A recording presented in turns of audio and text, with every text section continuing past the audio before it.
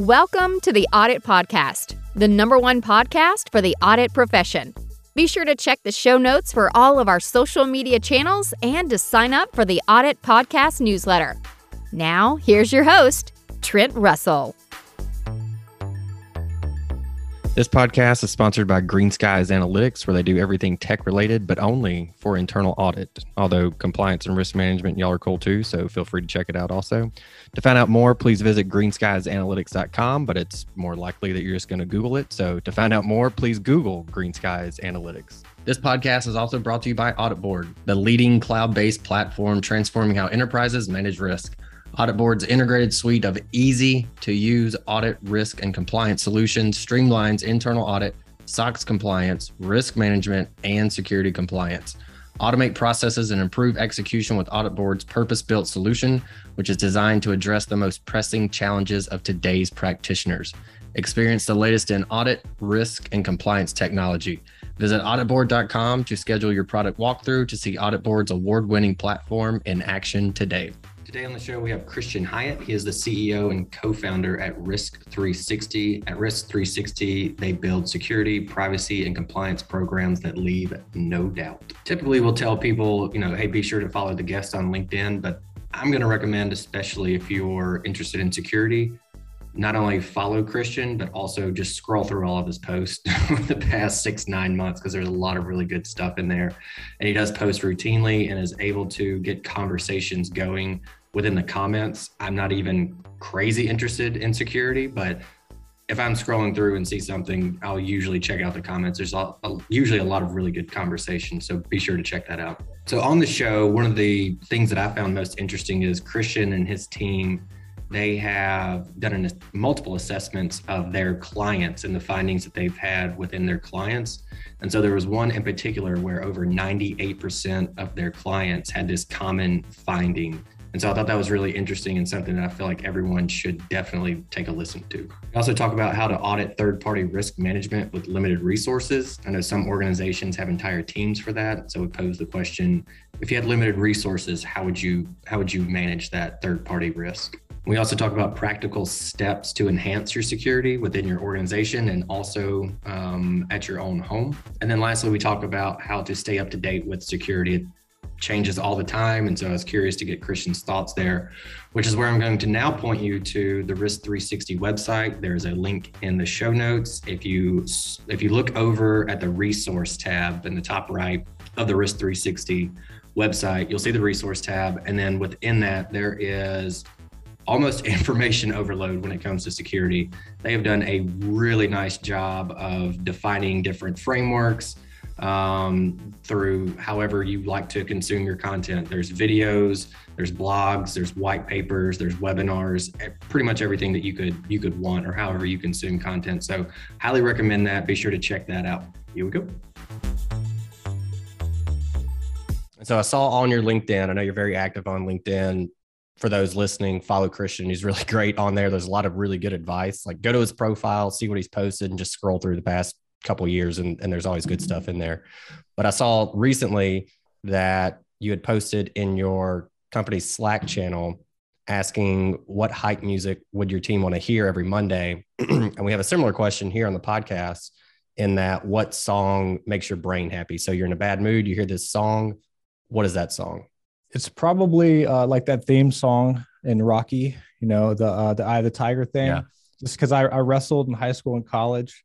And I think if you do any kind of like boxing or wrestling, you automatically have to like the Rocky series. Yeah.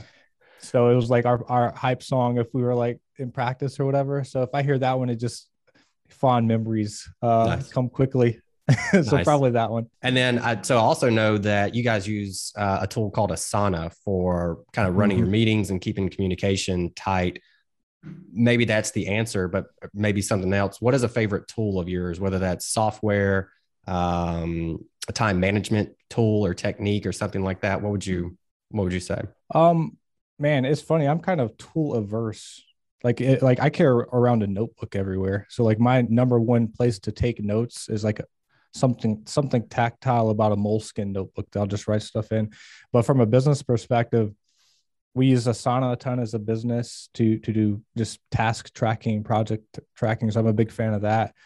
especially with the remote workforce, we use Slack a lot to engage with each other. So that's a favorite of mine. So probably one of those two. Other than that, I'm just going to be a Luddite and put my phone away and carry around a notebook. Perfect. Yeah, I'm very much a pen and paper person also. Something about scratching it off the to-do list feels really nice. Yep. And I know you used to be the Big Four. You had an audit background. You're security now. We play together, which is obviously one reason you're on the show. So you might have to reach back into your audit brain. But if you could grab every auditor in the world by the shoulders and just shake them and be like, just please do this. Just do this one thing. What would that be?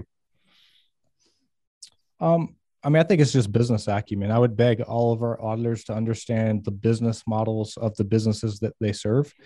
And I think that makes you a better risk manager, helps you ask better questions, helps you escalate the right questions. I think that a thing that a lot of auditors can fall in the trap of, and this comes in my world, it's security audits, but it could be financial audits, is you get into this check the box kind of, I have an audit plan. I'm going to execute against that audit plan. And then it becomes robotic, and you kind of forget to take a step back, say, what is the business model? How urgent are these different things? Are there things I'm not looking at? And I remember back in my career, there was firms, and I'm ashamed to say this, there were companies I was auditing, and I didn't know what they did. Like a new staff would join the project and they'd be like, what do these guys do? And I'd be like, I'm not 100% sure how they make money. And if I could just start all over, like I would really be passionate about understanding the business models in which I'm auditing. And I think that'll just make you a better partner, a better auditor overall. So I would highly encourage that. Yeah. Love that. We had someone that I asked one time, she's had her own external audit firm for 30 years or so. And so I asked her, do you think it's more important to know audit or to know the business? And she didn't even blink. She said the business. And that's been one of my favorite kind of lessons learned from the show. So it's good to hear other folks kind of reiterate the same. Yeah. You're just trying to uncover risk, right? I mean, you're just trying to uncover risk at the end of the day. Yeah. And you can't do that effectively unless you kind of understand the prism in which they do business, so you can escalate that stuff. So I would agree with her. Perfect. All right. So I know you've done a lot of analysis of your own clients. And so one of the things that caught my eye was you said that over 50% of first SOC 2 clients, of your SOC 2 clients, did not have a third-party risk management program. So two questions there. One, for those that don't know maybe what a SOC 2 is, if you could kind of shed some light on that. And then two, I always think about the internal audit department with limited resources. I feel like that's more normal than not. And so for those folks, what should they do relative to third-party risk management? What's the one thing that we can do there? Just for context, so risk3sixty, like you said, I have an audit background. At risk3sixty, we do different types of security audits, and SOC 2 being one of those security audits where you have controls. We'll audit those, we'll inspect evidence, and ultimately what you get is a report. Most companies get a SOC 2 report because they need to demonstrate some level of trust with their prospects. So I want to do business with a big bank. They won't do business with me unless I have a SOC 2 report to evidence that I have a decent security program in place. So that's an example of why you might get a SOC 2 report. When we started risk3sixty, and if you look across most firms, what they're doing is they do any type of audit, like probably with an Excel spreadsheet as their audit plan, and then they're exchanging evidence over email or maybe a file repository or something. So in addition to doing audits, we decided we were going to build a GRC platform. So something to do all of our compliance activities with the client, gather that data, make compliance and security easy, make audits easy. So one of the things we did is all of the SOC 2 reports that we have done as an audit firm over the last 5 years have been in our platform Phalanx. And one of the obvious things that I asked myself was, hey, I'll bet that there's some common trends among our clients that they're all dealing with. And maybe any new client, we could just hand them a cheat sheet. Like, look, 80% of our clients deal with this stuff, and you can go ahead and start resolving those issues. And I had some instincts about what would come out of those. And we were largely right based on our instincts. But one of the things that clearly came out was third-party risk. So we have clients that have vendors that present risk to them, and they're not doing anything. They're not asking them hard questions about security or anything else. And that makes sense because it's not necessarily an intuitive thing to do. I want to use XYZ SaaS platform. I want to outsource a critical piece of my business function. You're probably asking them about their competence to execute on the task a lot more than you're asking them risk-related questions. Mm-hmm. But if you look at the data, especially when it comes to cybersecurity, some of the numbers are saying upwards of 2/3 of all the cybersecurity breaches that happen are the result of a third party. So I've hooked my company up to another company. They had an incident which thereby impacted my company. So what you've seen in the marketplace is a lot of enhanced focus on, let me vet these business partners that I'm working with to get some comfort around their cybersecurity posture. In terms of what folks can do, at the lowest level, I think just ask questions, ask hard questions. If you're a startup or if you have no vendor risk management program, there's probably like 10 or so security questions that you can ask any vendor to get some sense of where they're at. And I think that's a great starting point. And if you want to move up the maturity, there's a variety of platforms that you can buy to send over questionnaires or log your vendor risk management. You can do that in Excel.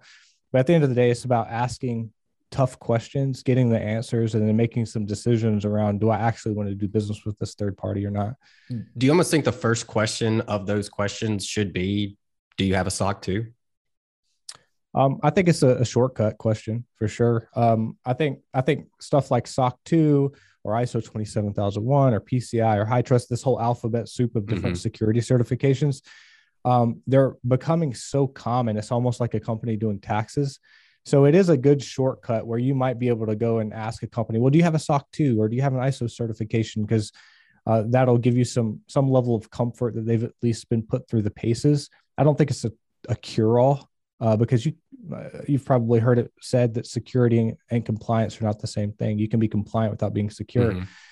So you might want to ask some additional tough questions, but absolutely, I think the top of your list should be, do you have a SOC 2? Do you have an ISO? Because that's going to reveal, it's going to be the answer to a lot of the questions that you would probably otherwise ask. Got it. Okay. I know you've done some other analysis of your clients. And so you said from these hundreds of clients that you looked at, there was a common finding. What was that common finding?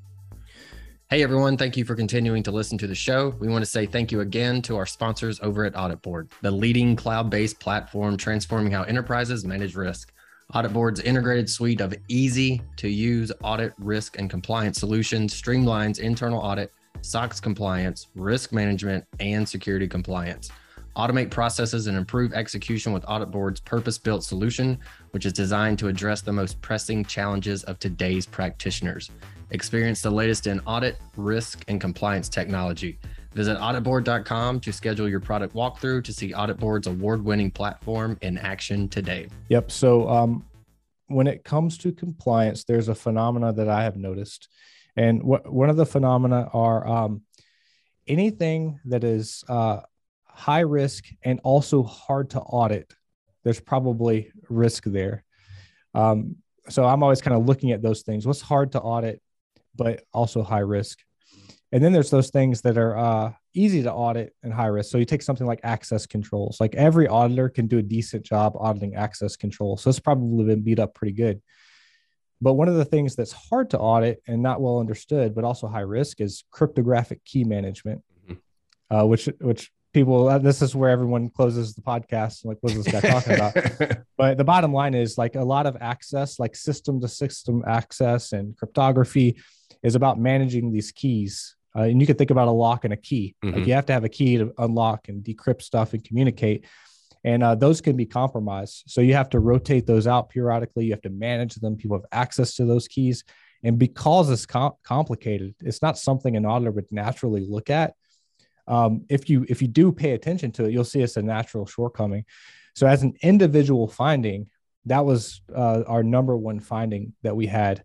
And it's probably because we know to look for it. And it was hard to audit. So when we're doing deep security audits, we always go down key management. And that was one that everyone was like, I did not expect that. That's not on a framework. But it was our number one most common finding. And I suspect there's very few companies doing that right. Of everything that I studied for the CISA, I spent more time on that than anything else. I mean, the amount of like YouTube videos I had to watch and blogs and everything that I had, because there just wasn't enough for me in the study material. Yeah. That was definitely where I spent the most of my time. So I think that makes a lot of sense. Another analysis that you guys did, I think it was 700 assessments, and you found that 98% of your clients had findings related to SDLC/change management. So for those that don't know what SDLC and change management are, if you could just high level that, and then why is that? Why are we seeing that? Yeah. So SDLC or change management is basically the software development lifecycle. So they're developing software as a business, and there's a lot of reasons I think issues come up there commonly. One issue is that the way engineering is done right now is rapidly evolving. So most auditors, probably know about the waterfall. Like first you have to have QA, then you test it, then you put it into production. And they think of things as in a very linear format. Well, it's rapidly evolving, and you've probably heard words like DevOps or DevSecOps or Agile or Scrum, which means engineers have multiple hats. So segregation of duties is also often an issue. There's various levels of automation and manual. So there's just, because things are in flux and there's inflection points, that creates risk. So you have findings. The other reason is a more business-oriented reason. And if you think about any tech company, one of their biggest business priorities is bringing a product to market quickly. So there's revenue on the line. They have to bring changes, fixes, products to the market ahead of competitors, better than the competitors, and put that product up for sale. And that is in direct conflict often with putting great security in place. Because if you have to choose between the two, do I move fast? Do I focus on this new product feature, or do I take a tactical pause and implement all this deep security? Often the business case wins out. Like I got to go try to get that revenue.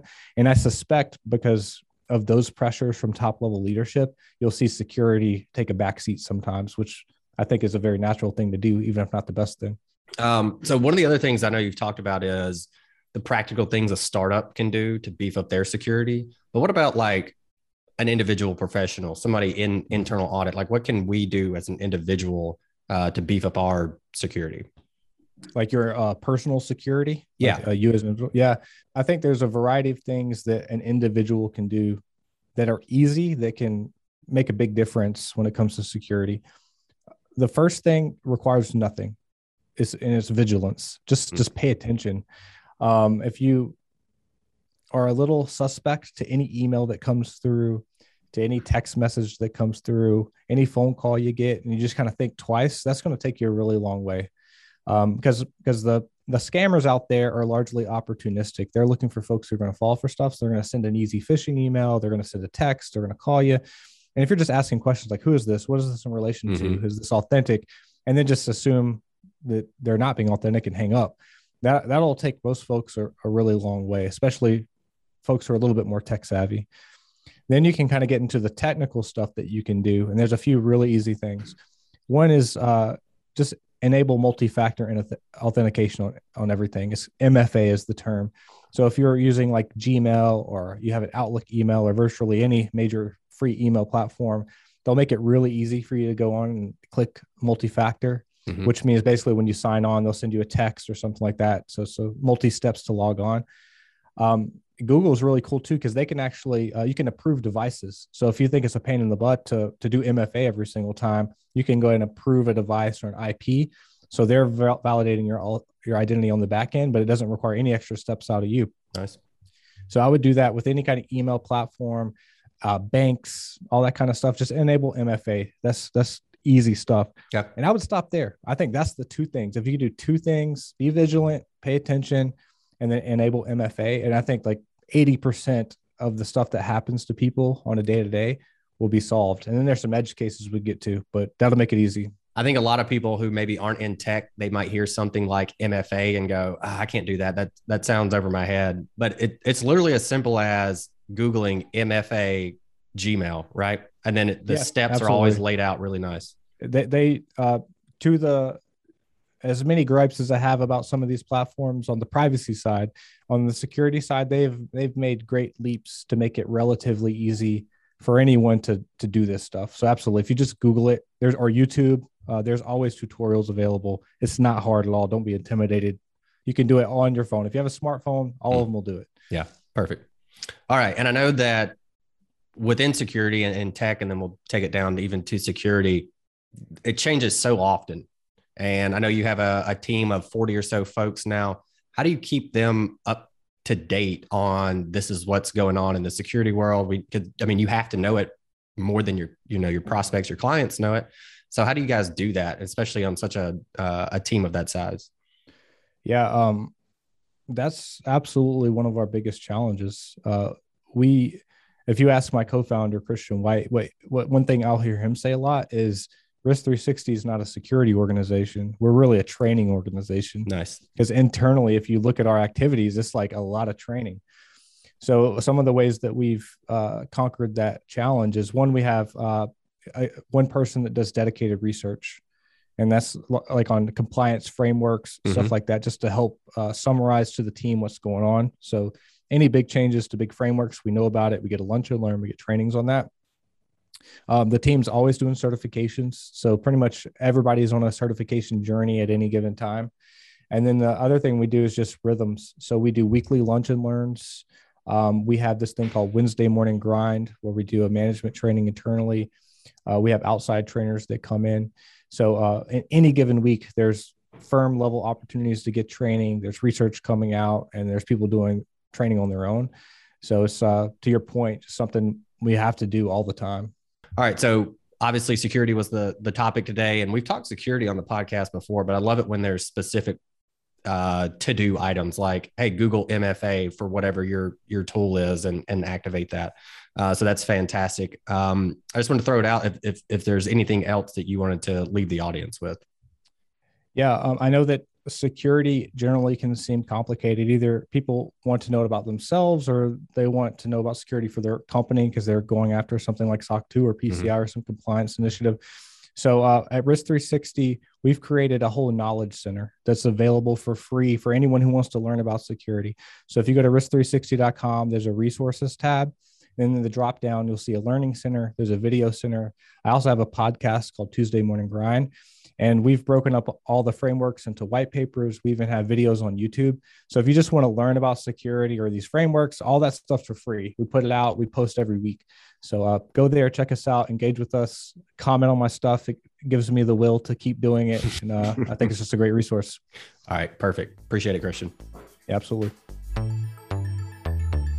Hey, everyone. Thank you very much for listening to this episode of the Audit Podcast. Whatever platform you're listening on right now, I'm sure there's a subscribe button somewhere. So please hit the subscribe button there. If you're listening through iTunes or Spotify, feel free to go give us that 5-star rating. It only took me about 16 seconds to give myself a 5-star review, and it really helps to get future guests to come on the show. So we'd really appreciate that. Lastly, be sure to check out the show notes and follow us on all our social media channels on Instagram, on LinkedIn, and on TikTok. Also, if interested, please sign up for our weekly newsletter from the Audit Podcast. Thank you all. Have a great one.